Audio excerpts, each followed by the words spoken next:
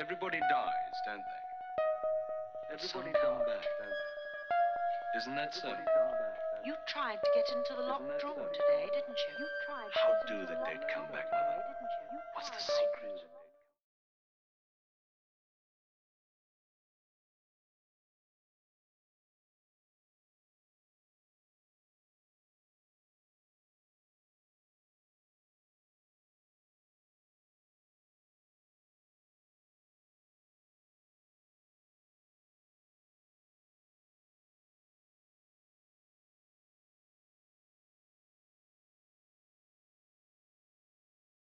The last night.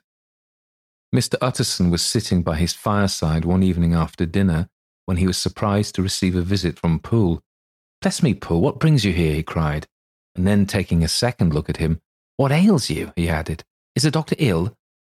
"Mr. Utterson," said the man, "there is something wrong." "Take a seat, and here's a glass of wine for you," said the lawyer. "Now, take your time and tell me plainly what you want." "You know the doctor's ways, sir," replied Poole, "and how he shuts himself up. Well, he's shut up again in the cabinet, and I don't like it, sir. I wish I may die if I like it. Mr. Utterson, sir, I'm afraid." "Now, my good man," said the lawyer, be explicit. What are you afraid of?" "I've been afraid for about a week," returned Poole, doggedly disregarding the question, "and I can bear it no more." The man's appearance amply bore out his words. His manner was altered for the worse, and except for the moment when he had first announced his terror, he had not once looked the lawyer in the face. Even now he sat with a glass of wine untasted on his knee, and his eyes directed to a corner of the floor. "I can bear it no more," he repeated. "Come," said the lawyer. "I see you have some good reason, Poole. I see there is something seriously amiss. Try to tell me what it is." "I think there's been foul play," said Poole hoarsely. "Foul play?" cried the lawyer, a good deal frightened and rather inclined to be irritated in consequence. "What foul play? What does the man mean?" "I daren't say, sir," was the answer. "But will you come along with me and see for yourself?" Mr. Utterson's only answer was to rise and get his hat and greatcoat, but he observed with wonder the greatness of the relief that appeared on the butler's face, and perhaps with no less, the wine was still untasted when he set it down to follow.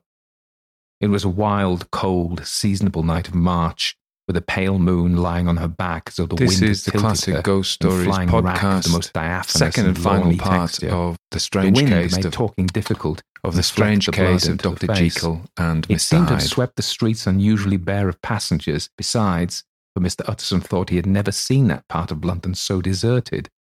He could have wished it otherwise. Never in his life had he been conscious of so sharp a wish to see and touch his fellow creatures. For struggle as he might, there was borne in upon his mind a crushing anticipation of calamity. The square, when they got there, was full of wind and dust, and the thin trees in the garden were lashing themselves along the railing. Poole, who had kept all the way a pace or two ahead, now pulled up in the middle of the pavement, and in spite of the biting weather, took off his hat and mopped his brow with a red pocket handkerchief. But for all the hurry of his coming, these were not the dews of exertion that he wiped away, but the moisture of some strangling anguish, for his face was white, and his voice, when he spoke, harsh and broken. "Well, sir," he said, "here we are. And God grant there be nothing wrong." "Amen, Poole," said the lawyer. Thereupon the servant knocked in a very guarded manner.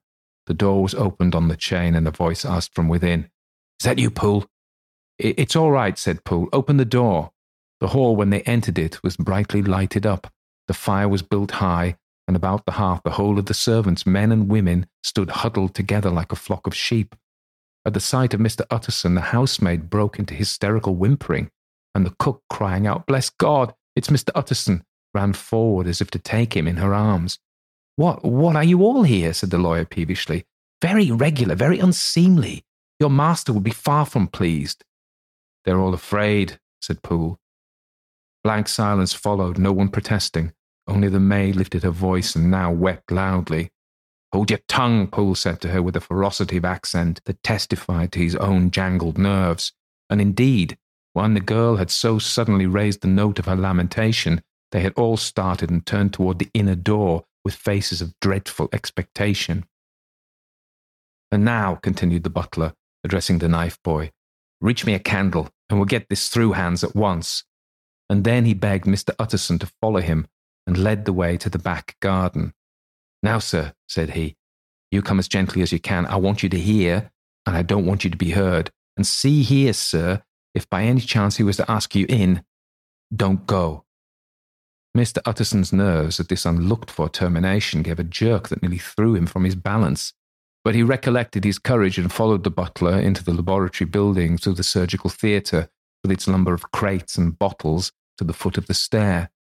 Here Poole motioned him to stand on one side and listen, while he himself, settling down the candle and making a great and obvious call on his resolution, mounted the steps and knocked with a somewhat uncertain hand on the red baize of the cabinet door.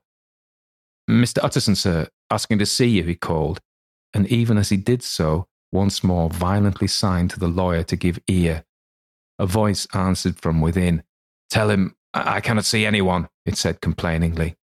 "Thank you, sir," said Poole with a note of something like triumph in his voice, and taking up his candle, he led Mr. Utterson back across the yard and into the great kitchen, where the fire was out and the beetles were leaping on the floor. "Sir," he said, looking Mr. Utterson in the eye, "was that my master's voice?" "It seems much changed," replied the lawyer, very pale, but giving look for look. "Changed? Well, yes, I think so," said the butler. "Have I been 20 years in this man's house to be deceived about his voice? No, sir. Master's made away with. He was made away with 8 days ago when we heard him cry out upon the name of God. And who's in there instead of him, and why it stays there, is a thing that cries to heaven, Mr. Utterson." "This is a very strange tale, Poole. This is a rather wild tale, my man," said Utterson, biting his finger. "Suppose it were as you suppose. Supposing Dr. Jekyll to have been, well, murdered. What could induce the murderer to stay? That won't hold water. It doesn't commend itself to reason." "Well, Mr. Utterson, you're a hard man to satisfy, but I'll do it yet," said Poole.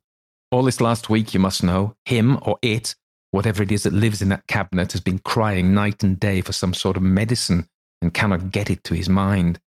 It was sometimes this way, the master's, that is, to write his orders on a sheet of paper and throw it on the stair. We've had nothing else this week back, nothing but papers and a closed door, and the very meals left there to be smuggled in when nobody was looking. Well, sir, every day, aye, and twice and thrice in the same day, there have been orders and complaints, and I have been sent flying to all the wholesale chemists in town. Every time I brought the stuff back, there would be another paper telling me to return it because it was not pure, and another order to a different firm. This drug is wanted bitter bad, sir, whatever for." "Have you any of these papers?" asked Mr. Utterson. Poole felt in his pocket and handed out a crumpled note, which the lawyer, bending nearer to the candle, carefully examined. Its contents ran thus: "Dr. Jekyll presents his compliments to Messrs. Moore. He assures them that their last sample is impure and quite useless for his present purpose. In the year 18, Dr. J purchased a somewhat large quantity from Messrs. M. He now begs them to search with most sedulous care. Should any of the same quality be left, forward it to him at once. Expense is no consideration. The importance of this to Dr. J can hardly be exaggerated." So far the letter had run composedly enough, but here, with a sudden splutter of the pen, the writer's emotion had broken loose. "For God's sake," he added, "find me some of the old." "This is a strange note," said Mr. Utterson, and then sharply, "How do you come to have it open?" "The man at Moore's was main angry, sir, and he threw it back to me like so much dirt," returned Poole. "This is unquestionably the doctor's hand, you know," resumed the lawyer.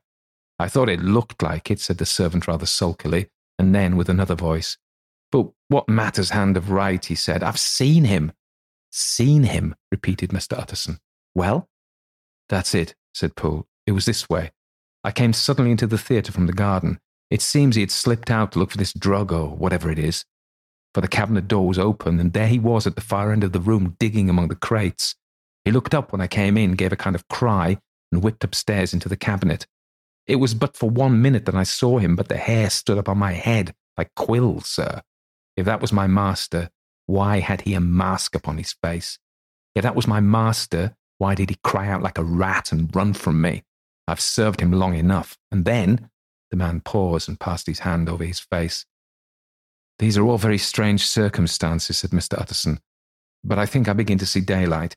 Your master, Poole, is plainly seized with one of those maladies that both torture and deform the sufferer. Hence, for aught I know, the alteration in his voice.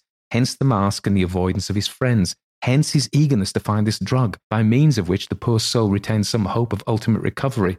God grant that he shall not be deceived. There's my explanation. It's sad enough, Poole, aye, and appalling to consider, but it's plain and natural, hangs well together, and delivers us from all exorbitant alarms. Sir, said the butler, turning to a sort of mottled pallor, that thing was not my master, and there's the truth. My master, here he looked round him and began to whisper, is a tall, fine build of a man, and this was more of a dwarf.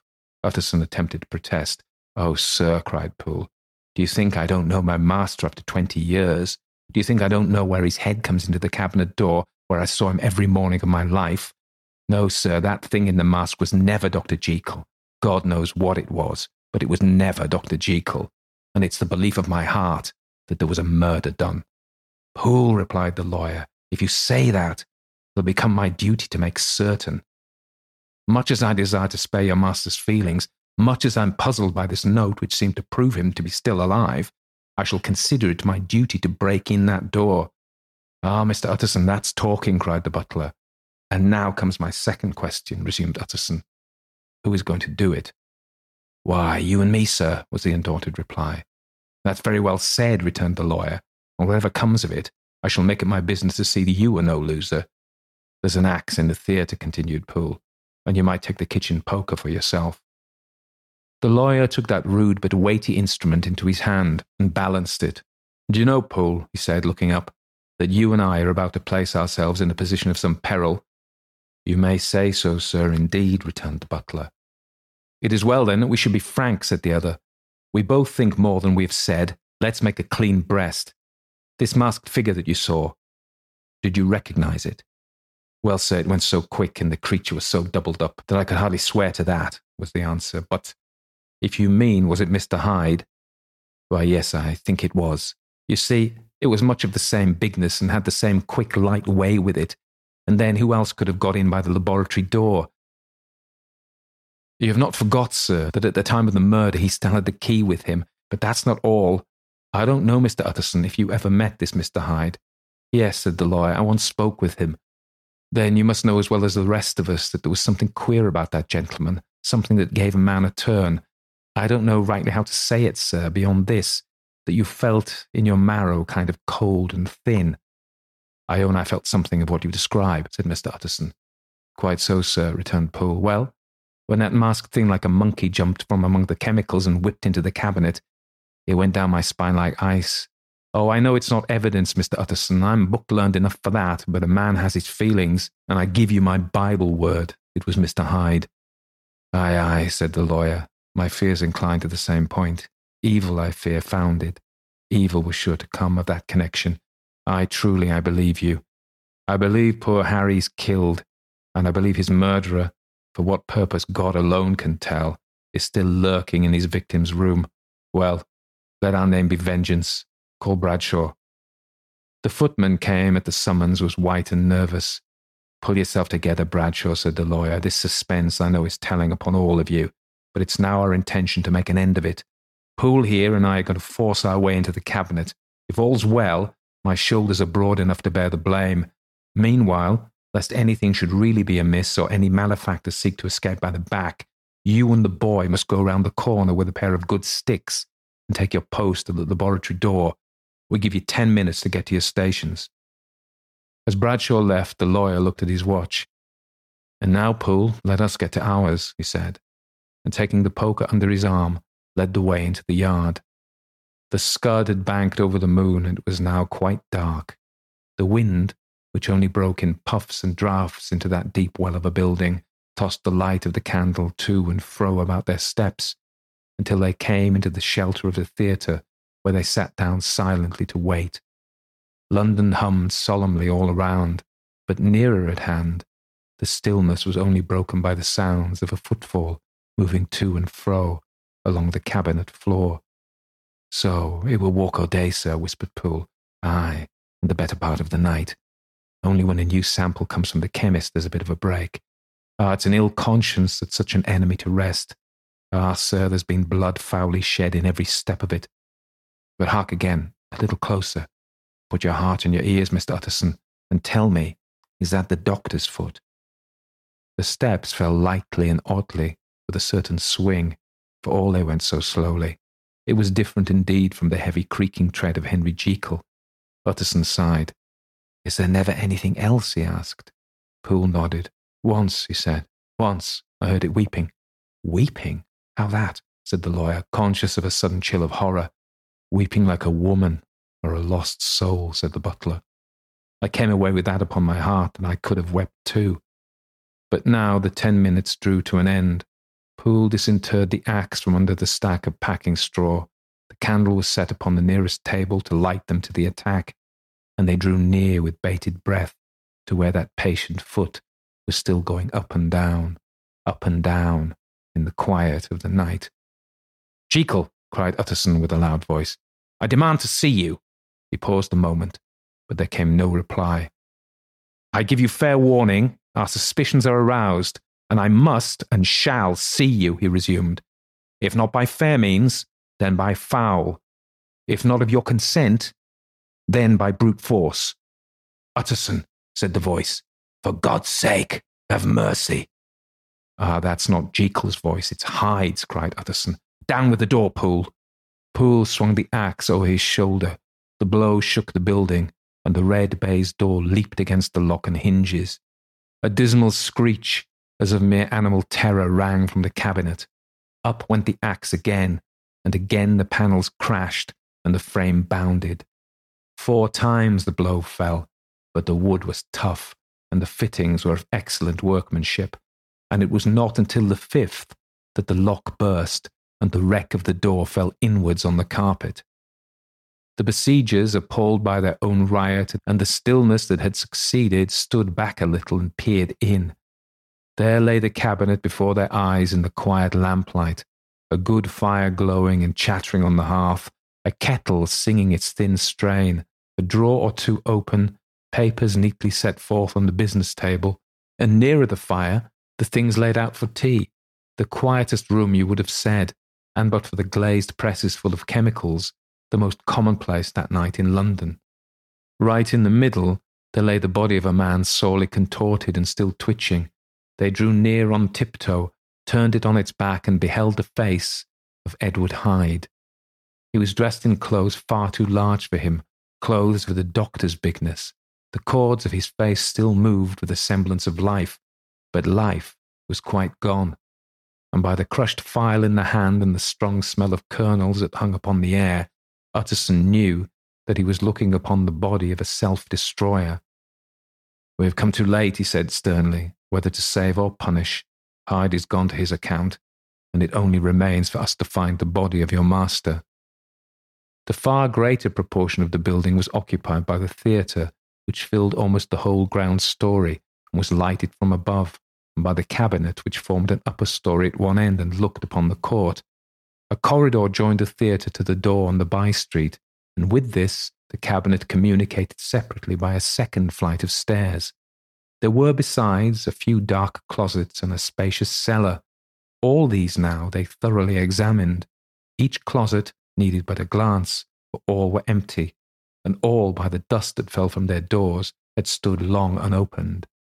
The cellar indeed was filled with crazy lumber, mostly dating from the times of the surgeon who was Jekyll's predecessor.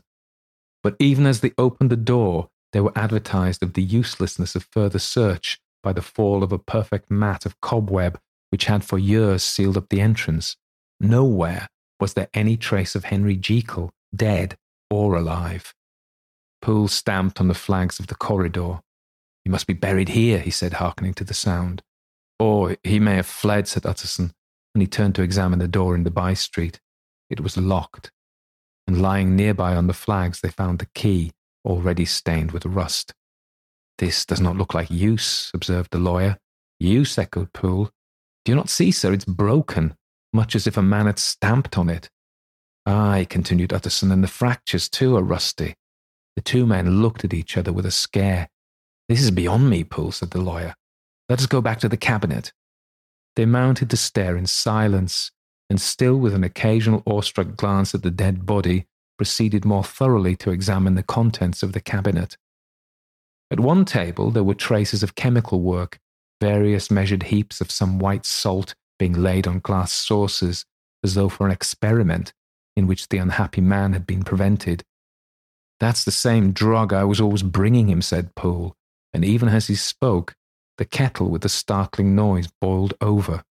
This brought them to the fireside, where the easy-chair was drawn cosily up, and the tea-things stood ready to the sitter's elbow, the very sugar in the cup.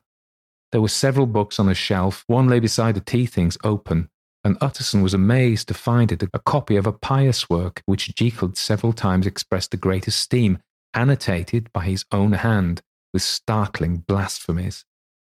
Next, in the course of their review of the chamber, the searchers came to the cheval glass, in whose depths they looked with an involuntary horror. But it was so turned to show them nothing but the rosy glow playing on the roof, the fire sparkling in 100 repetitions along the glazed front of the presses, and their own pale and fearful countenances stooping to look in. "This glass has seen some strange things, sir," whispered Poole. "And surely none stranger than itself," echoed the lawyer in the same tones. "But what did Jekyll?" He caught himself up at the word with a start, and then conquering the weakness. "What could Jekyll want with it?" he said. "You may say that," said Poole. Next they turned to the business table. On the desk, among the neat array of papers, a large envelope was uppermost and bore in the doctor's hand the name of Mr. Utterson.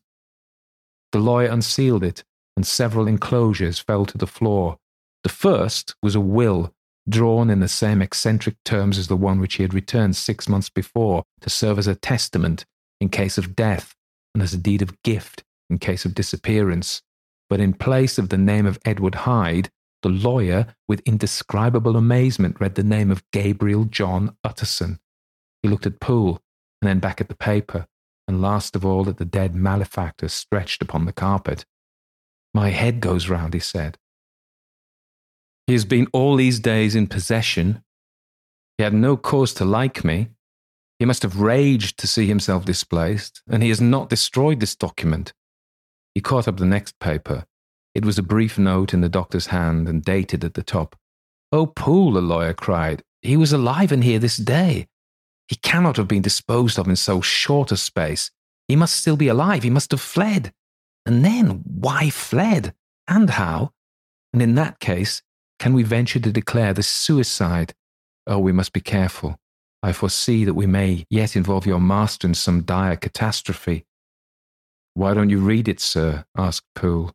"Because I fear," replied the lawyer solemnly. "God grant I have no cause for it." And with that he brought the paper to his eyes and read as follows. "My dear Utterson, when this shall fall into your hands, I shall have disappeared. Under what circumstances I have not the penetration to foresee, but my instinct and all the circumstances of my nameless situation tell me that the end is sure and must be early. Go then, and first read the narrative which Lanyon warned me he was to place in your hands, and if you care to hear more, turn to the confession of your unworthy and unhappy friend, Henry Jekyll." "There was a third enclosure?" asked Utterson. "Here, sir," said Poole, and gave into his hands a considerable packet sealed in several places. The lawyer put it in his pocket. "I would say nothing of this paper.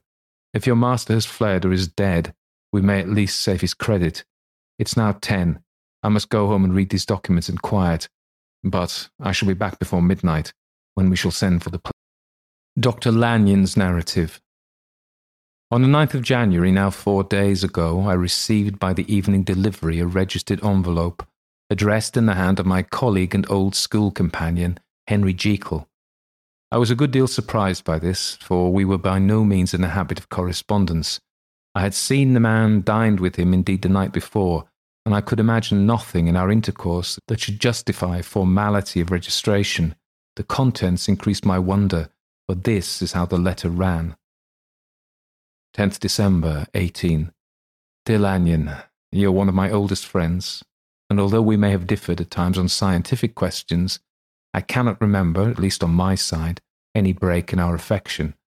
There was never a day when if you had said to me, "Jekyll, my life, my honour, my reason depend upon you," I would not have sacrificed my left hand to help you, Lanyon. My life, my honour, my reason are all at your mercy. If you fail me tonight, I am lost. You may suppose after this preface that I am going to ask you for something dishonourable to grant. Judge for yourself. I want you to postpone all other engagements for tonight. Even if you were summoned to the bedside of an emperor, to take a cab unless your carriage should actually be at the door, and with this letter in your hand for consultation, to drive straight to my house. Poole, my butler, has his orders. You'll find him waiting your arrival with a locksmith. The door of my cabinet is then to be forced, and you are to go in alone to open the glazed press, letter E, on the left hand, breaking the lock if it be shut, and to draw out, with all its contents as they stand, the fourth drawer from the top, or, which is the same thing, the third from the bottom. In my extreme distress of mind, I have a morbid fear of misdirecting you, but even if I am in error, you may know the right drawer by its contents, some powders, a file, and a paper book. This drawer I beg of you to carry back with you to Cavendish Square exactly as it stands. This is the first part of the service. Now for the second. You should be back if you set out at once on the receipt of this long before midnight, but I will leave you that amount of margin, not only in the fear of one of these obstacles that can neither be prevented nor foreseen, but because an hour when your servants are in bed is to be preferred for what will then remain to do. At midnight, then, I have to ask you to be alone in your consulting room, to admit with your own hand into the house a man who will present himself in my name, and to place in his hands the drawer that you will have brought with you from my cabinet. Then you will have played your part and earned my gratitude completely. 5 minutes afterwards, if you insist upon an explanation, you will have understood that these arrangements are of capital importance, and that by the neglect of one of them, fantastic as they must appear, you might have charged your conscience with my death or the shipwreck of my reason. Confident as I am that you will not trifle with this appeal, my heart sinks and my hand trembles at the bare thought of such a possibility. Think of me at this hour, in a strange place, labouring under a blackness of distress that no fancy can exaggerate, and yet well aware that, if you will but punctually serve me, my troubles will roll away like a story that is told. Serve me, my dear Lanyon, and save your friend, H.J. P.S. I had already sealed this up when a fresh terror struck upon my soul. It's possible that the post office may fail me, and this letter not come into your hands until tomorrow morning.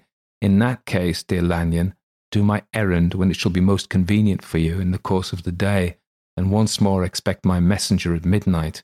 It may then already be too late, and if that night passes without event, you will know that you have seen the last of Henry Jekyll.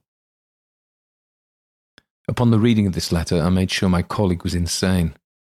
But till that was proved beyond the possibility of doubt, I felt bound to do as he requested. The less I understood of this farrago, the less I was in a position to judge of its importance, and an appeal so worded could not be set aside without a grave responsibility. I rose accordingly from the table, got into a hansom and drove straight to Jekyll's house. The butler was waiting my arrival. He had received by the same post as mine a registered letter of instruction, and had sent at once for a locksmith and a carpenter. The tradesmen came while we were yet speaking, and we moved in a body to old Dr. Denman's surgical theatre, from which, as you are doubtless aware, Jekyll's private cabinet is most conveniently entered. The door was very strong, the lock excellent. The carpenter avowed he would have great trouble and have to do much damage if force were to be used, and the locksmith was near despair. But this last was a handy fellow, and after 2 hours' work the door stood open. The press marked E was unlocked, and I took out the drawer, had it filled up with straw and tied in a sheet, and returned with it to Cavendish Square. Here I proceeded to examine its contents. The powders were neatly enough made up, but not with the nicety of the dispensing chemist, so that it was plain they were of Jekyll's private manufacture. And when I opened one of the wrappers, I found what seemed to me a simple crystalline salt of a white colour. The phial to which I next turned my attention might have been about half full of a blood-red liquor, which was highly pungent to the sense of smell, and seemed to me to contain phosphorus and some volatile ether. At the other ingredients I could make no guess. The book was an ordinary version book, and contained little but a series of dates. These covered a period of many years, but I observed that the entries ceased nearly a year ago and quite abruptly. Here and there a brief remark was appended to a date, usually no more than a single word, double, occurring perhaps 6 times in a total of several hundred entries, and once, very early in the list and followed by several marks of exclamation, total failure. All this, though it whetted my curiosity, told me little that was definite. Here were a file of some salt and the record of a series of experiments that had led, like too many of Jekyll's investigations, to no end of practical usefulness. How could the presence of these articles in my house affect either the honour, the sanity, or the life of my flighty colleague? If his messenger could go to one place, why could he not go to another? And even granting some impediment, why was this gentleman to be received by me in secret? The more I reflected, the more convinced I grew that I was dealing with a case of cerebral disease, and though I dismissed my servants to bed, I loaded an old revolver that I might be found in some posture of self-defence. 12 o'clock had scarce rung out over London ere the knocker sounded very gently on the door. I went myself at the summons, and found a small man crouching against the pillars of the portico. "Are you come from Dr. Jekyll?" I asked. He told me yes by a constrained gesture, and when I had bidden him enter, he did not obey me without a searching backward glance into the darkness of the square. There was a policeman not far off, advancing with his bull's-eye open, and at the sight I thought my visitors started and made greater haste. These particulars struck me, I confess, disagreeably, and as I followed him into the bright light of the consulting room, I kept my hand ready on my weapon. Here at last I had a chance of clearly seeing him. I had never set eyes on him before, so much was certain. He was small, as I've said. I was struck besides by the shocking expression of his face, with his remarkable combination of great muscular activity and great apparent debility of constitution, and, last but not least, with the odd, subjective disturbance caused by his neighbourhood. This bore some resemblance to incipient rigour, and was accompanied by a marked sinking of the pulse. All the time I set it down to some idiosyncratic personal distaste, and merely wondered at the acuteness of the symptoms. But I have since had reason to believe the cause to lie much deeper in the nature of man, and to turn on some nobler hinge than the principle of hatred. This person, who had thus from the first moment of his entrance struck in me what I can only describe as a disgustful curiosity, was dressed in a fashion that would have made an ordinary person laughable, although they were of rich and sober fabric, were enormously too large for him in every measurement, the trousers hanging on his legs and rolled up to keep them from the ground, the waist of the coat below his haunches, and the collar sprawling wide upon his shoulders. Strange to relate, this ludicrous accoutrement was far from moving me to laughter. Rather, there was something abnormal and misbegotten in the very essence of the creature that now faced me, something seizing, surprising, and revolting. This fresh disparity seemed but to fit in with and to reinforce it, so that to my interest in the man's nature and character there was added a curiosity as to his origin, his life, his fortune and status in the world. These observations, though they have taken so great a space to be set down in, were yet the work of a few seconds. My visitor was indeed on fire with sombre excitement. "Have you got it?" he cried. "Have you got it?"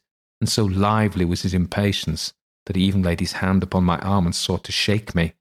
I put him back, conscious at his touch of a certain icy pang along my blood.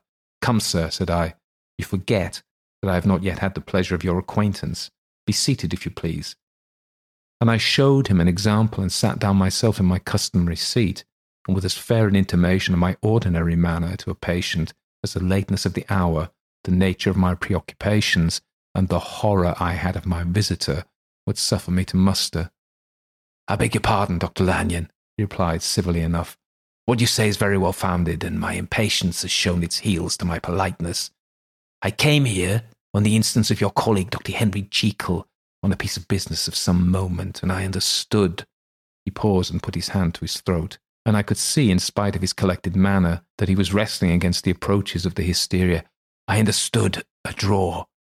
But here I took pity upon my visitor's suspense, and some perhaps on my own growing curiosity. "There it is, sir," I said, pointing to the drawer where it lay on the floor behind a table and still covered with the sheet.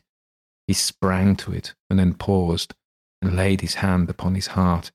I could hear his teeth grate with the convulsive action of his jaws, and his face was so ghastly to see that I grew alarmed both for his life and reason.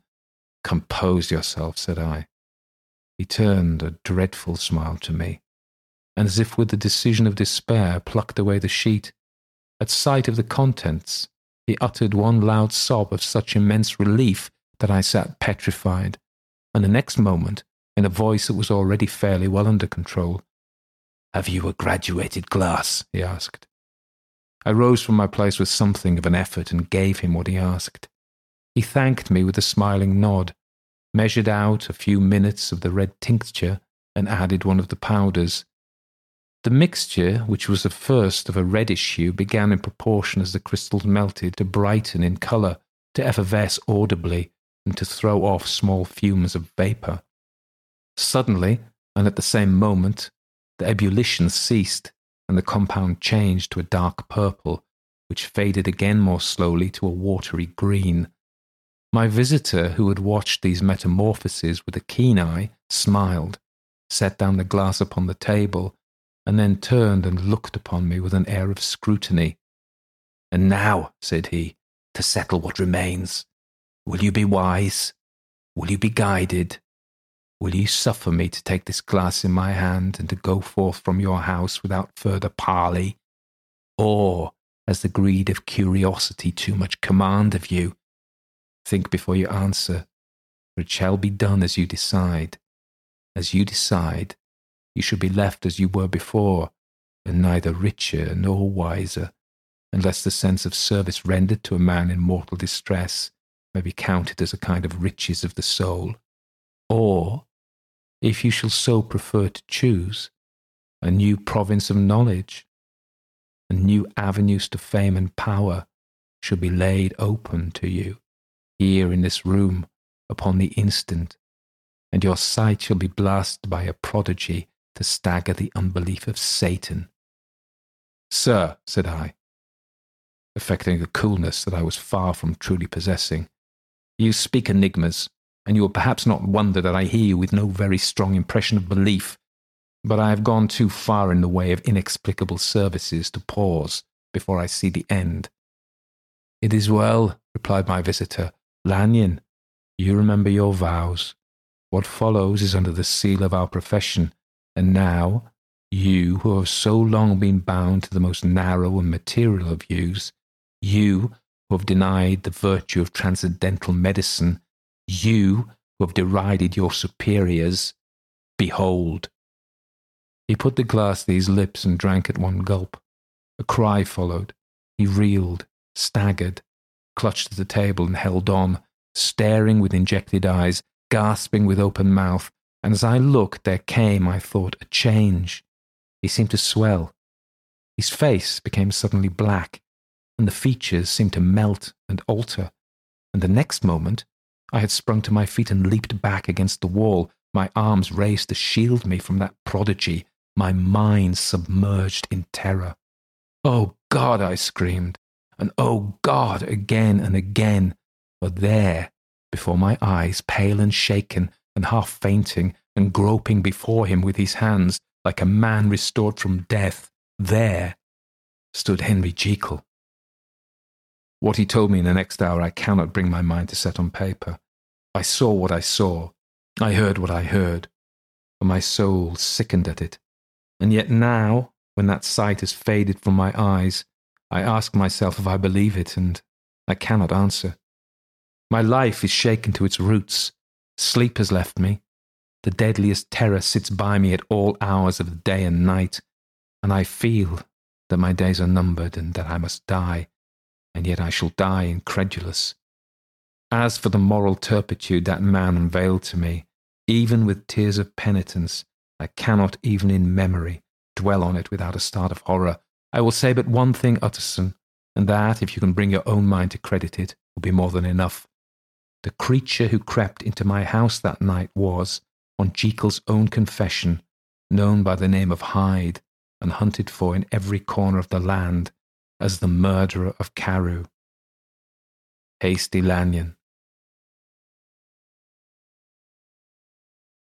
Henry Jekyll's full statement of the case.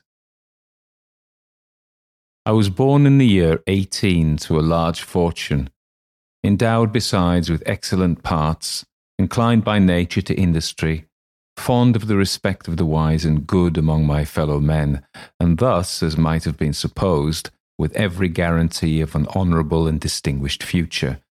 And indeed, the worst of my faults was a certain impatient gaiety of disposition, such as has made me the happiness of many, but such as I found it hard to reconcile with my imperious desire to carry my head high and wear a more than commonly grave countenance before the public.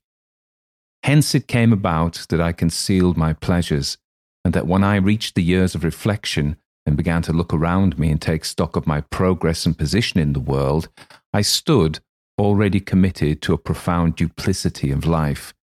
Many a man have even blazoned such irregularities as I was guilty of, but from the high views that I had set before me, I regarded and hid them with an almost morbid sense of shame. It was thus rather the exacting nature of my aspirations than any particular degradation in my faults that made me what I was, and with even a deeper trench than in the majority of men, severed in me those provinces of good and ill which divide and compound man's dual nature. In this case, I was driven to reflect deeply and inveterately on that hard law of life which lies at the root of religion and is one of the most plentiful springs of distress. Though so profound a double-dealer, I was in no sense a hypocrite.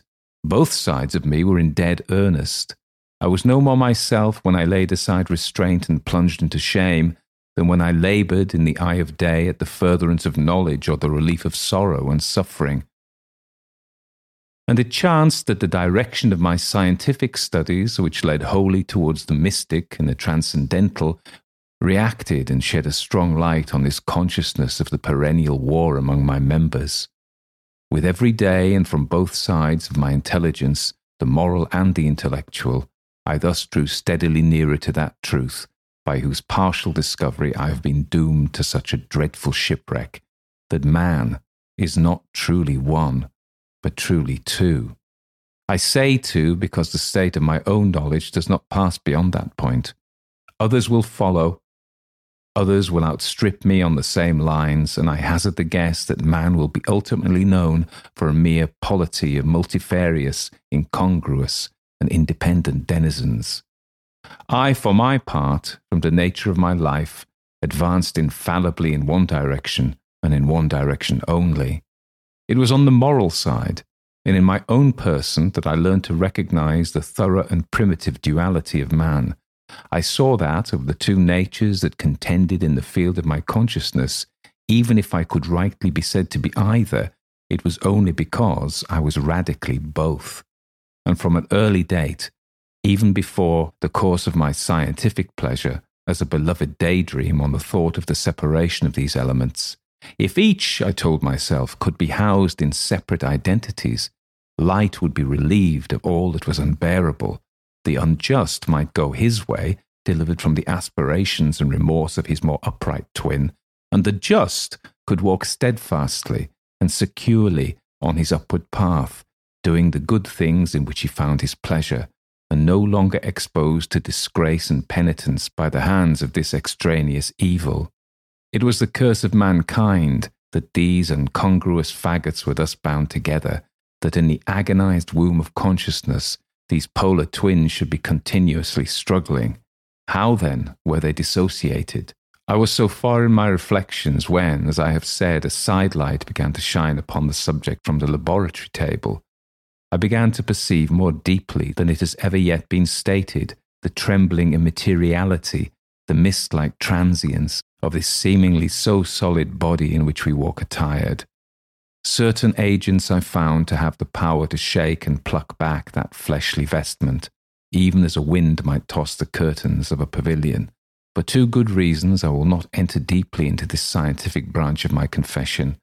First, because I have been made to learn that the doom and burden of our life is bound forever on man's shoulders, and when the attempt is made to cast it off, it but returns upon us with more unfamiliar and more awful pressure. Second, because as my narrative will make, alas, too evident, my discoveries were incomplete. Enough then that I not only recognized my natural body from the mere aura and effulgence of certain of the powers that made up my spirit, but managed to compound a drug by which these powers should be dethroned from their supremacy, and the second form and countenance substituted, none the less natural to me because they were the expressions and bore the stamp of the lower elements in my soul. I hesitated long before I put this theory to the test of practice. I knew well that I risked death for any drug that so potently controlled and shook to the very fortress of identity might, by the least scruple of an overdose, or at the least inopportunity in the moment of exhibition, utterly blot out that immaterial tabernacle which I looked to it to change. But the temptation of a discovery so singular and profound at last overcame the suggestions of alarm. I had long since prepared my tincture.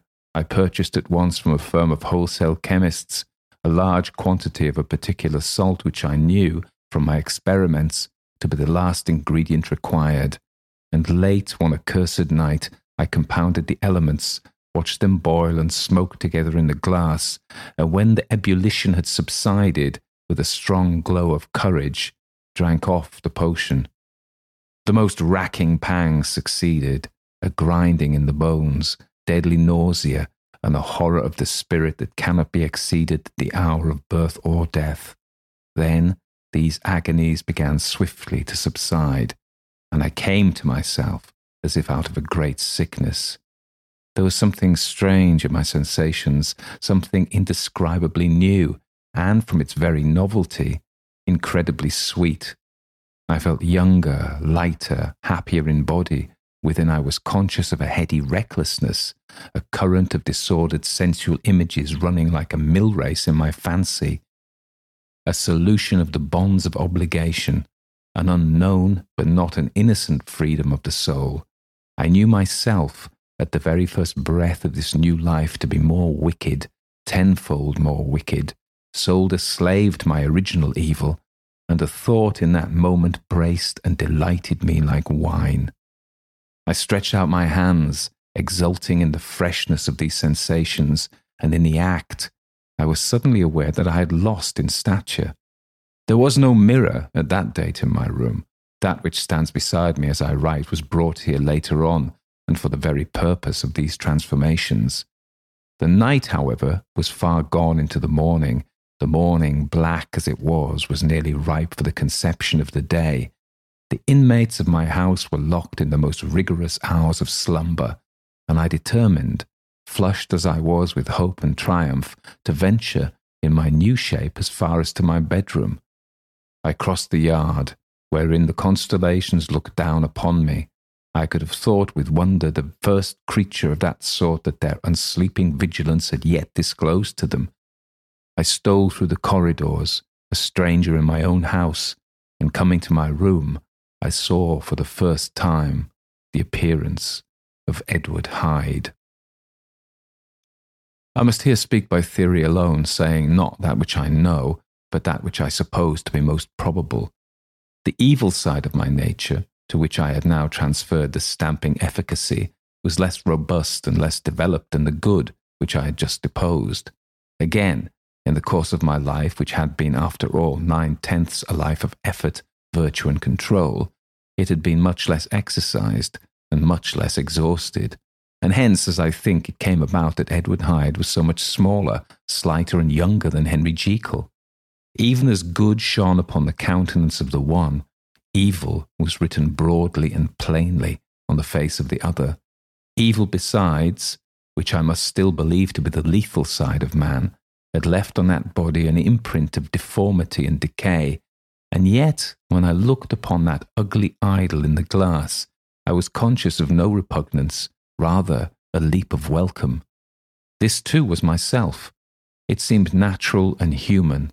In my eyes it bore a livelier image of the spirit. It seemed more express and single than the imperfect and divided countenance I had been hitherto accustomed to call mine. And in so far I was doubtless right. I have observed that when I wore the semblance of Edward Hyde, none could come near to me at first without a visible misgiving of the flesh. This, as I take it, was because all human beings as we meet them are commingled out of good and evil, and Edward Hyde, alone in the ranks of mankind, was pure evil. I lingered but a moment at the mirror. The second and conclusive experiment had yet to be attempted. It yet remained to be seen if I had lost my identity beyond redemption and must flee before daylight from a house that was no longer mine, and hurrying back to my cabinet, I once more prepared and drank the cup, once more suffered the pangs of dissolution, and came to myself once more with the character, the stature, and the face of Henry Jekyll. That night I had come to the fatal crossroads. Had I approached my discovery in a more noble spirit, had I risked the experiment while under the empire of generous or pious aspirations, all must have been otherwise. And from these agonies of death and birth, I had come forth an angel instead of a fiend. The drug had no discriminating action. It was neither diabolical nor divine, but it shook the doors of the prison house of my disposition, and like the captives of Philippi, that which stood within ran forth. At the time my virtue slumbered, my evil, kept awake by ambition, was alert and swift to seize the occasion, and the thing that was projected was Edward Hyde. Hence, although I had now two characters as well as two appearances, one was wholly evil, and the other was still the old Henry Jekyll, that incongruous compound of whose reformation and improvement I had already learned to despair. The movement was thus wholly towards the worse. Even at that time, I had not conquered my aversions to the dryness of a life of study. I would still be merrily disposed at times, and as my pleasures were, to say the least, undignified, and I was not only well known and highly considered, but growing towards the elderly man, this incoherency of my life was daily growing more unwelcome. It was on this side that my new power tempted me, until I fell in slavery. I had but to drink the cup, to doff at once the body of the noted professor and assume, like a thick cloak, that of Edward Hyde. I smiled at the notion. It seemed to me at the time to be humorous, and I made my preparations with the most studious care. I took and furnished that house in Soho to which Hyde was tracked by the police, and engaged as a housekeeper a creature whom I knew well to be silent and unscrupulous. On the other side, I announced to my servants that a Mr. Hyde, whom I described, was to have full liberty and power about my house in the square, and to parry mishaps, I even called and made myself a familiar object in my second character. I next drew up that will to which you so much objected, so that if anything befell me in the person of Dr. Jekyll, I could enter on that of Edward Hyde without pecuniary loss. And thus fortified, as I supposed, on every side, I began to profit by the strange immunities of my position. Men had before hired bravos to transact their crimes, while their own person and reputation sat under shelter. I was the first that ever did so for his pleasure. I was the first that could plod in the public eye with a load of genial respectability, and in a moment, like a schoolboy, strip off these lendings and spring headlong into the sea of liberty. But for me, in my impenetrable mantle, the safety was complete. Think of it, I did not even exist. Let me but escape into my laboratory door, give me but a second or two to mix and swallow the draught that I always had standing ready, and whatever he had done, Edward Hyde would pass away like the stain of breath upon a mirror, and there in his stead, quietly at home, trimming the midnight lamp in his study, a man who could afford to laugh at suspicion would be Henry Jekyll. Pleasures which I made haste to seek in my disguise were, as I have said, undignified. I would scarce use a harder term, but in the hands of Edward Hyde they soon began to turn towards the monstrous. When I would come back from these excursions, I was often plunged into a kind of wonder at my vicarious depravity. This familiar that I called out of my own soul and sent forth alone to do his good pleasure was a being inherently malign and villainous. His every act and thought centered on self, drinking pleasure with bestial avidity from any degree of torture to another, relentless like a man of stone. Henry Jekyll stood at times aghast before the acts of Edward Hyde, but the situation was apart from ordinary laws and insidiously relaxed the grasp of conscience. It was Hyde after all, and Hyde alone, that was guilty. Jekyll was no worse. He woke again to his good qualities seemingly unimpaired. He would even make haste where it was possible to undo the evil done by Hyde, and thus his conscience slumbered. Into the details of the infamy at which I thus connived, for even now I can scarce grant that I committed it, I have no design of entering. I mean but to point out the warnings and the successive steps to which my chastisement approached. I met with one accident which, as it brought on no consequence, I shall no more than mention. An act of cruelty to a child aroused against me the anger of a passer-by, whom I recognized the other day in the person of your kinsman. The doctor and the child's family joined him. There were moments when I feared for my life, and at last, in order to pacify their too just resentment, Edward Hyde had to bring them to the door and pay them in a cheque drawn in the name of Henry Jekyll. But this danger was easily eliminated from the future by opening an account at another bank in the name of Edward Hyde himself, and when, by sloping my own hand backward, I had supplied my double with a signature, I thought I sat beyond the reach of fate. Some 2 months before the murder of Sir Danvers, I had been out for one of my adventures, had returned at a late hour and woke the next day in bed with somewhat odd sensations. It was in vain I looked about me. In vain I saw the decent furniture and tall proportions of my room in the square. In vain that I recognized the pattern of the bed curtains and the design of the mahogany frame. Something still kept insisting that I was not where I was, that I had not awakened where I seemed to be, but in the little room in Soho where I was accustomed to sleep in the body of Edward Hyde. I smiled to myself, and in my psychological way began lazily to inquire into the elements of this illusion, occasionally, even as I did so, dropping back into a comfortable morning doze. I was still so engaged when, in one of my more wakeful moments, my eyes fell upon my hand.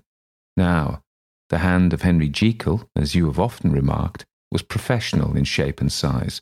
It was large, firm, white, and comely. But the hand which I now saw clearly enough in the yellow light of a mid-London morning, lying half-shut on the bedclothes, was lean, corded, knuckly, of a dusky pallor and thickly shaded with a swart growth of hair. It was the hand of Edward Hyde. I must have stared upon it for near half a minute, sunk as I was in the mere stupidity of wonder, before terror woke up in my breast as sudden and startling as the crash of cymbals. And bounding from my bed, I rushed to the mirror.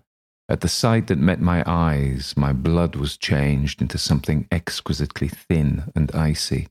Yes, I had gone to bed Henry Jekyll. I had awakened Edward Hyde. How was this to be explained? I asked myself, and then, with another bound of terror, how was it to be remedied? It was well on in the morning, the servants were up, all my drugs were in the cabinet, a long journey down 2 pairs of stairs, through the back passage, across the open court, and through the anatomical theatre, from where I was then standing horror-struck. It might indeed be possible to cover my face, but of what use was that when I was unable to conceal the alteration in my stature? And then, with an overpowering sweetness of relief, it came back upon my mind that the servants were already used to the coming and going of my second self. I had soon dressed, as well as I was able, in clothes of my own size, had soon passed through the house where Bradshaw stared and drew back at seeing Mr. Hyde at such an hour in such strange array, and 10 minutes later Dr. Jekyll had returned to his own shape and was sitting down, with a darkened brow, to make a feint of breakfasting. Small indeed was my appetite.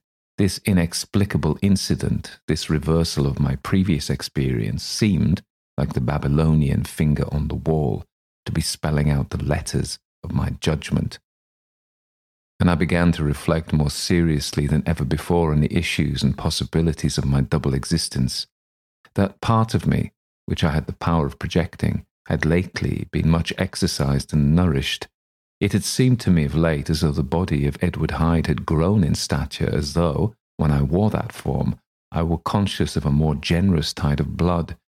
And I began to spy a danger that if this were much prolonged, the balance of my nature might be permanently overthrown, the power of voluntary change be forfeited, and the character of Edward Hyde become irrevocably mine. The power of the drug had not always been equally displayed. Once, very early in my career, it had totally failed me. Since then, I had been obliged on more than one occasion to double, and once with infinite risk of death to treble the amount.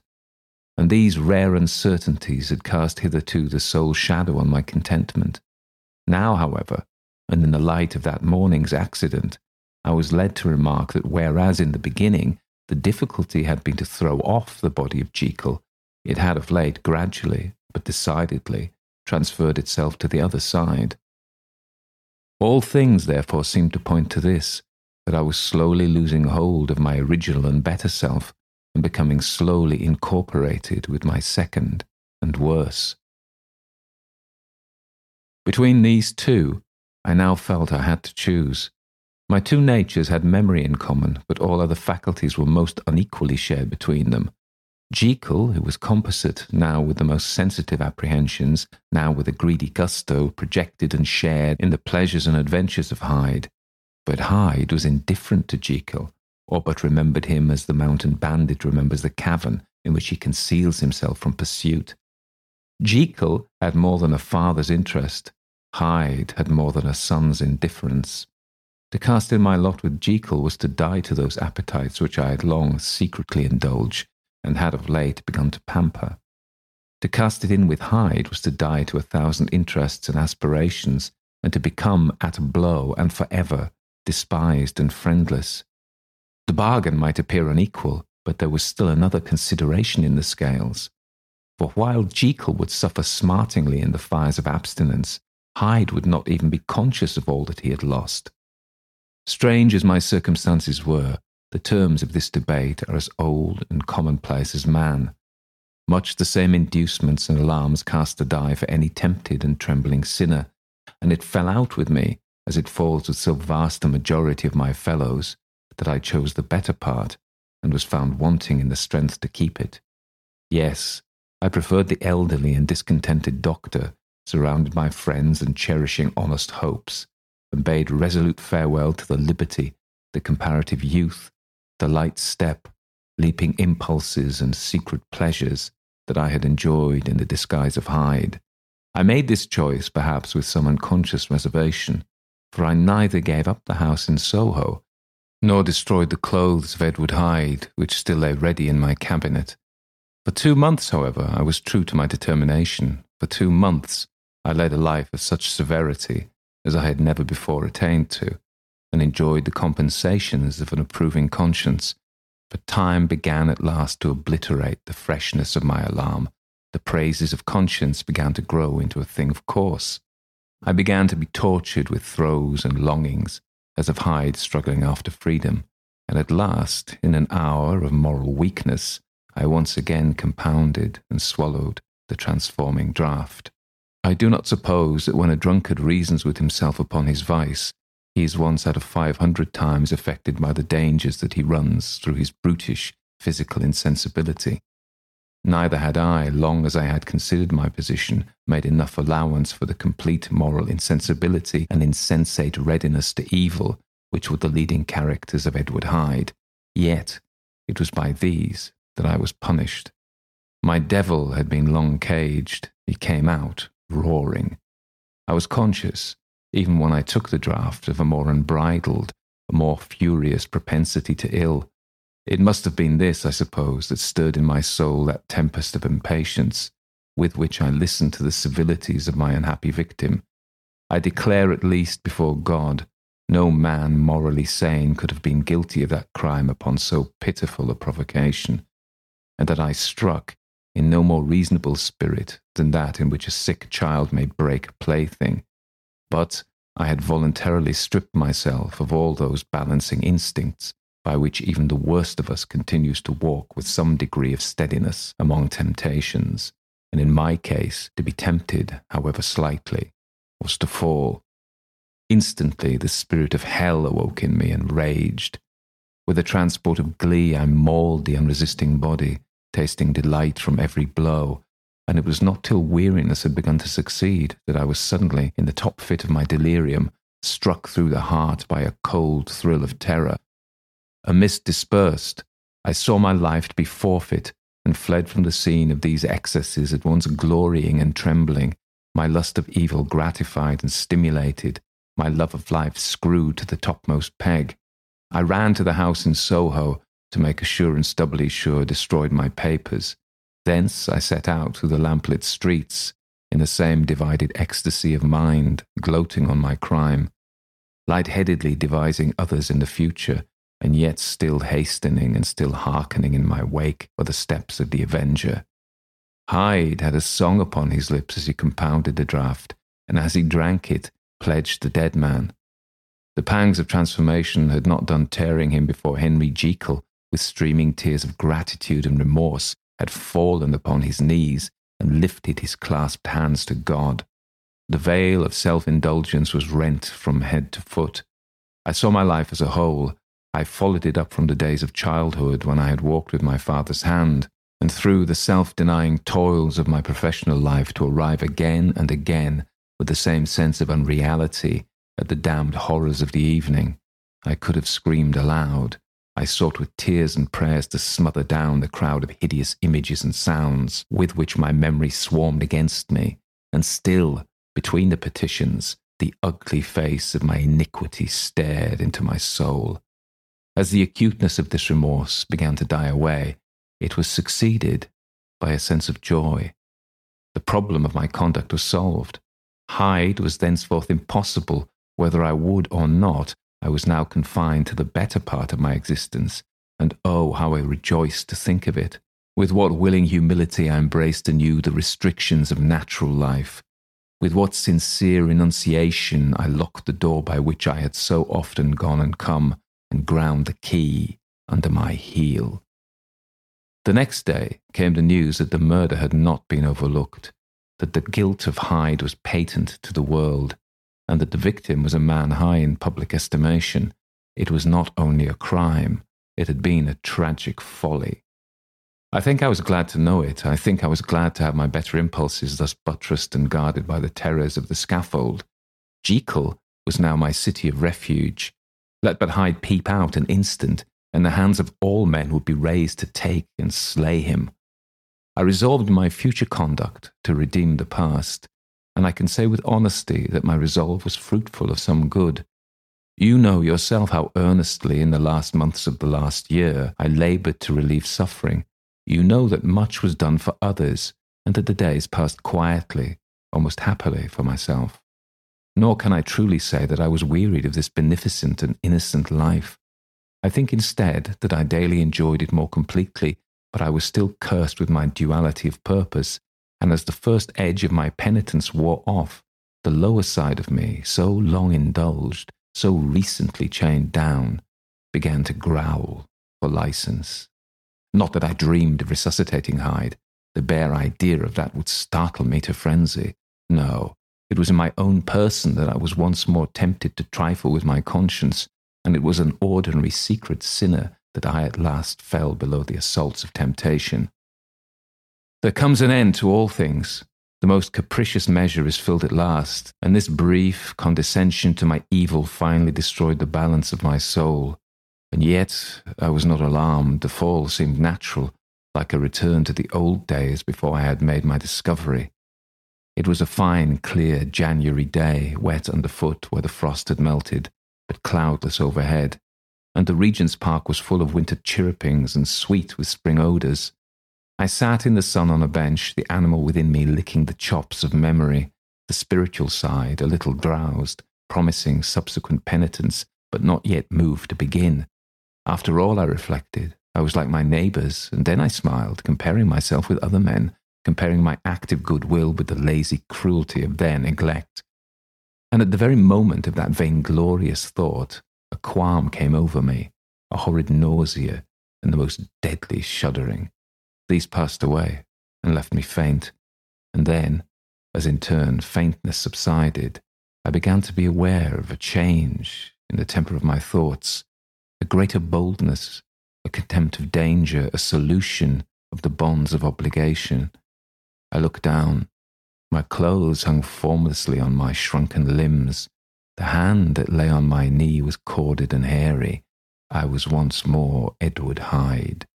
A moment before I had been safe of all man's respect, wealthy, beloved, the cloth laying for me in the dining room at home, and now I was the common quarry of mankind, hunted, houseless, a known murderer, thrall to the gallows.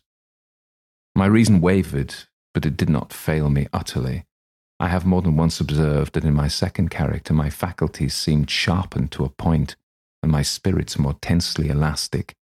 Thus it came about that where Jekyll perhaps might have succumbed, Hyde rose to the importance of the moment. My drugs were in one of the presses of my cabinet. How was I to reach them? That was the problem that, crushing my temples in my hands, I set myself to solve. The laboratory door I had closed. If I sought to enter by the house, my own servants would consign me to the gallows. I saw I must employ another hand, and thought of Lanyon. How was he to be reached? How persuaded? Supposing that I escaped capture in the streets, how was I to make my way into his presence? And how should I, an unknown and displeasing visitor, prevail on the famous physician to rifle the study of his colleague, Dr. Jekyll?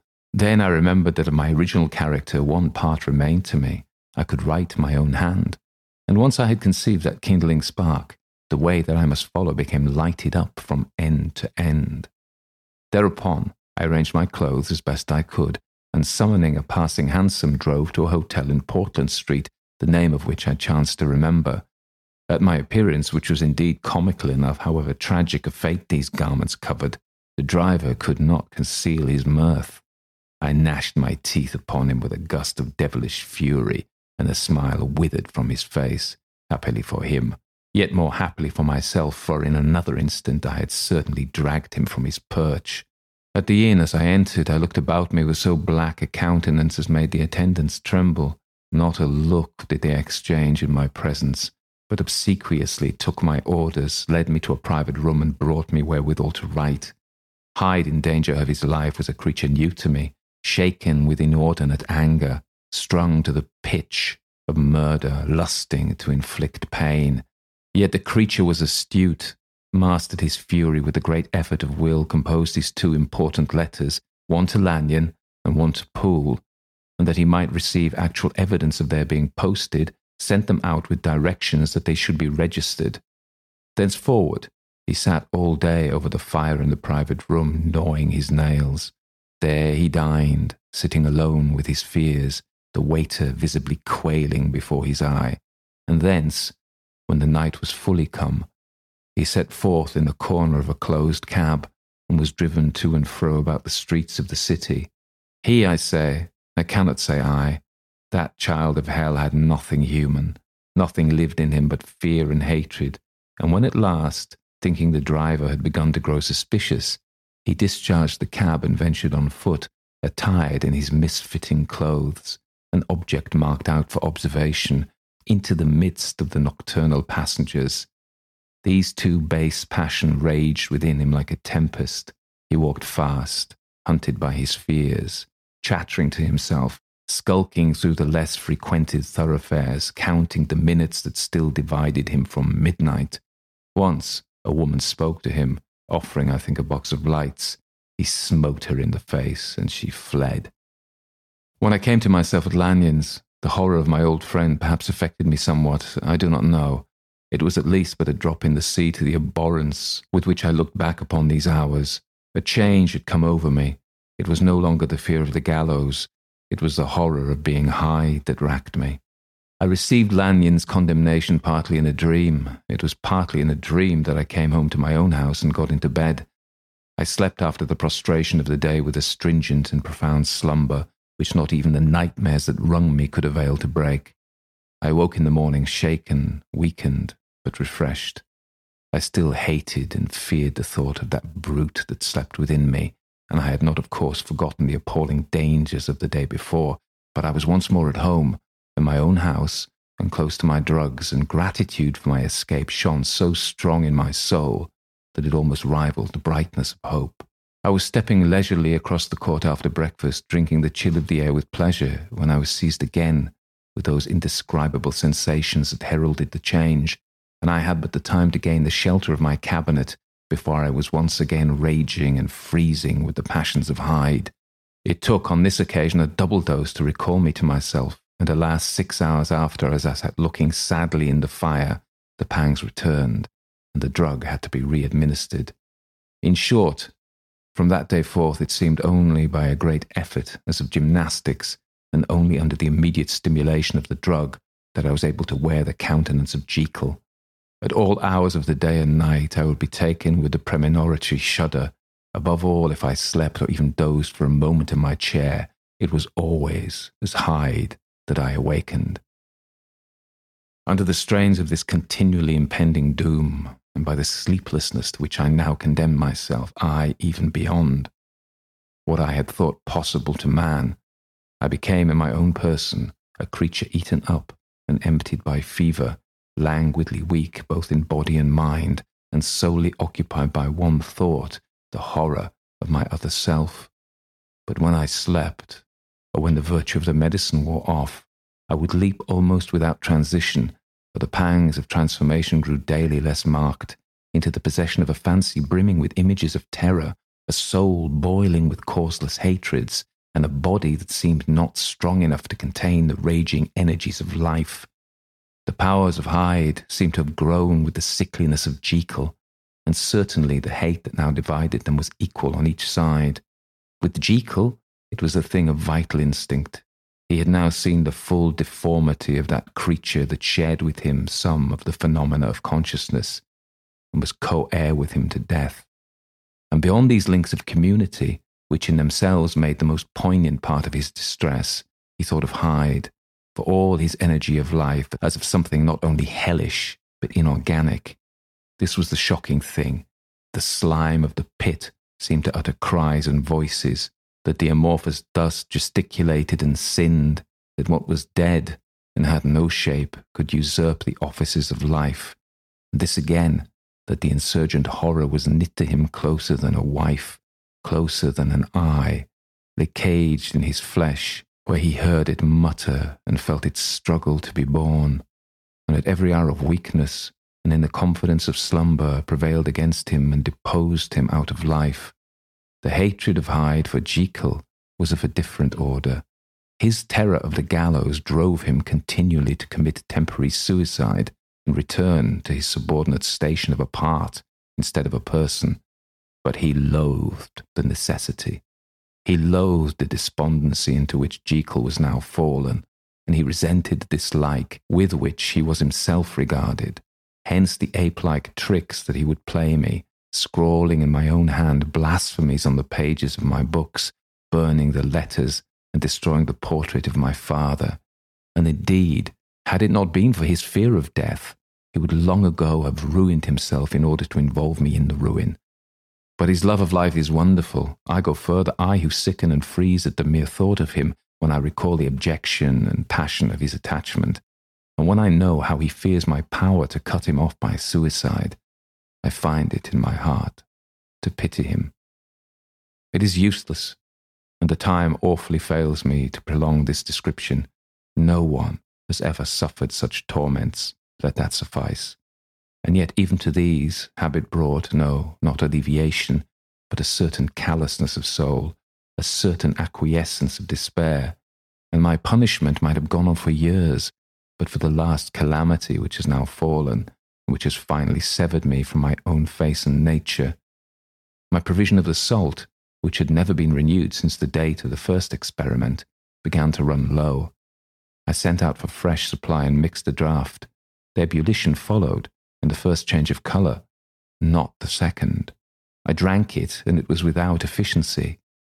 You will learn from Poole how I have had London ransacked. It was in vain, and I am now persuaded that my first supply was impure, and that it was that unknown impurity which lent efficacy to the draught. About a week has passed, and I am now finishing this statement under the influence of the last of the old powders. This, then, is the last time, short of a miracle, that Henry Jekyll can think his own thoughts or see his own face, now how sadly altered in the glass. Nor must I delay too long to bring my writing to an end, for if my narrative has hitherto escaped destruction, it has been by a combination of great prudence and great good luck. Should the throes of change take me in the act of writing it, Hyde will tear it to pieces. But if some time shall have elapsed after I have laid it by, his wonderful selfishness and circumscription to the moment will probably save it once again from the action of his ape-like spite. And indeed, the doom that is closing on us both has already changed and crushed him. Half an hour from now, when I shall again and forever re-endue that hated personality, I know how I shall sit shuddering and weeping in my chair, or continue with the most strained and fear-struck ecstasy of listening to pace up and down this room, my last earthly refuge, and give ear to every sound of menace. Will Hyde die upon the scaffold, or will he find courage to release himself at the last moment? God knows. I am careless. This is the true hour of death, and what is to follow concerns another than myself. Here then, as I lay down the pen and proceed to seal up my confession, I bring the life of that unhappy Henry Jekyll to an end.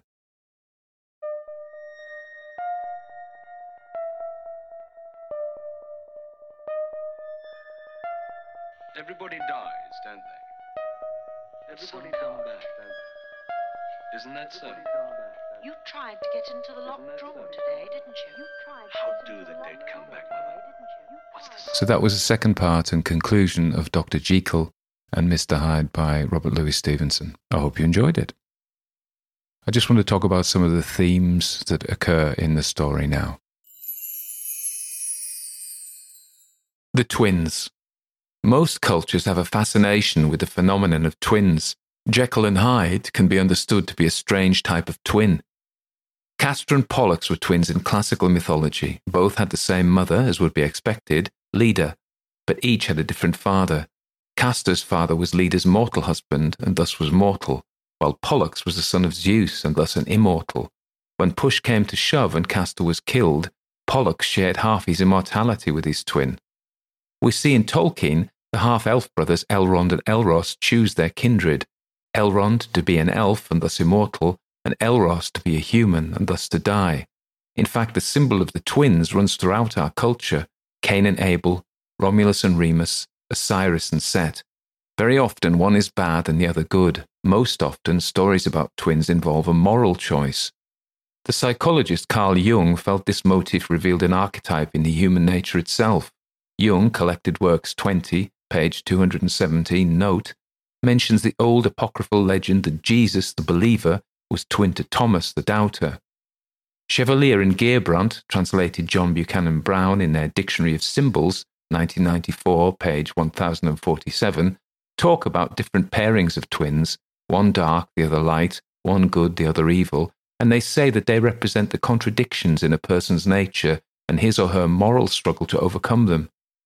Stevenson's discussion of this theme addresses the morality, but as well as being philosophical, he manages to demonstrate it through its human and dramatic aspect and show the suffering that such a struggle within a person's nature can bring.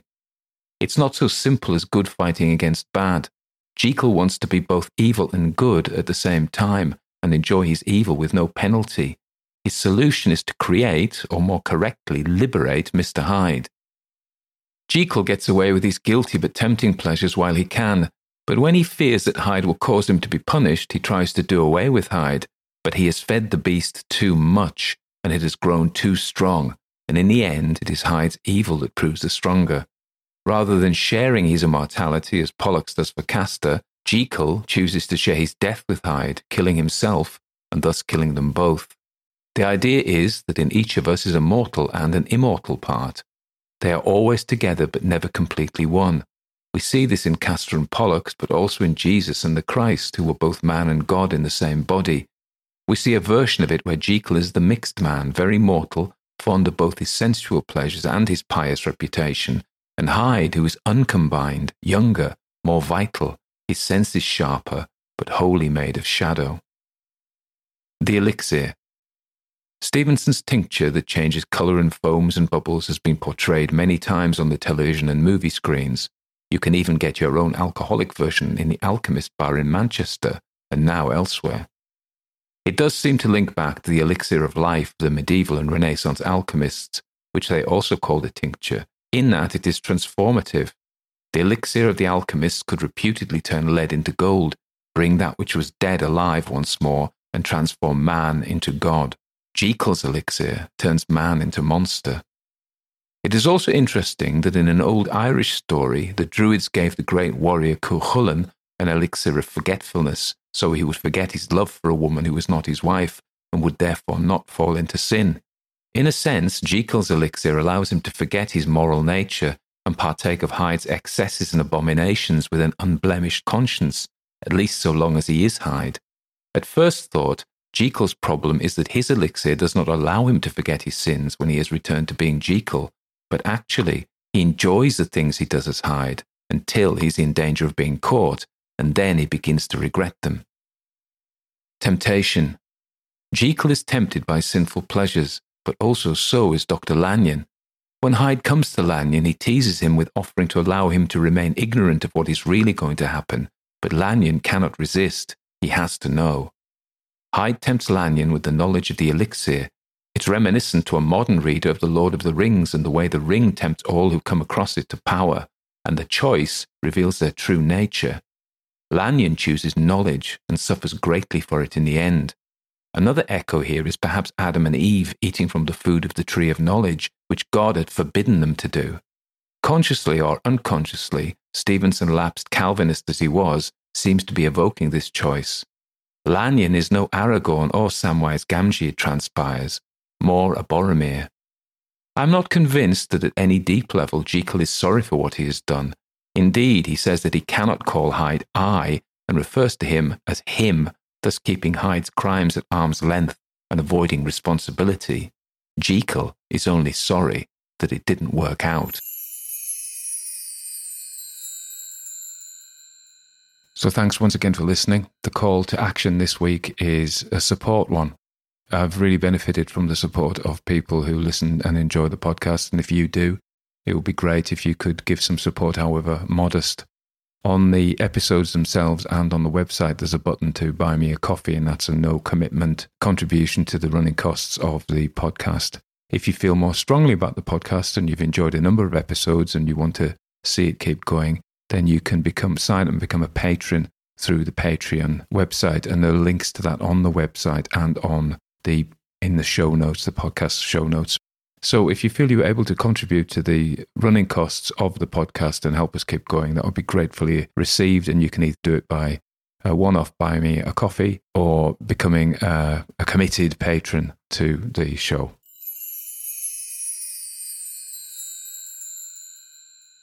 So finally, everybody, I hope you're enjoying the stories. Let me know what you want me to read. You all keep safe, and I'll speak to you again next week.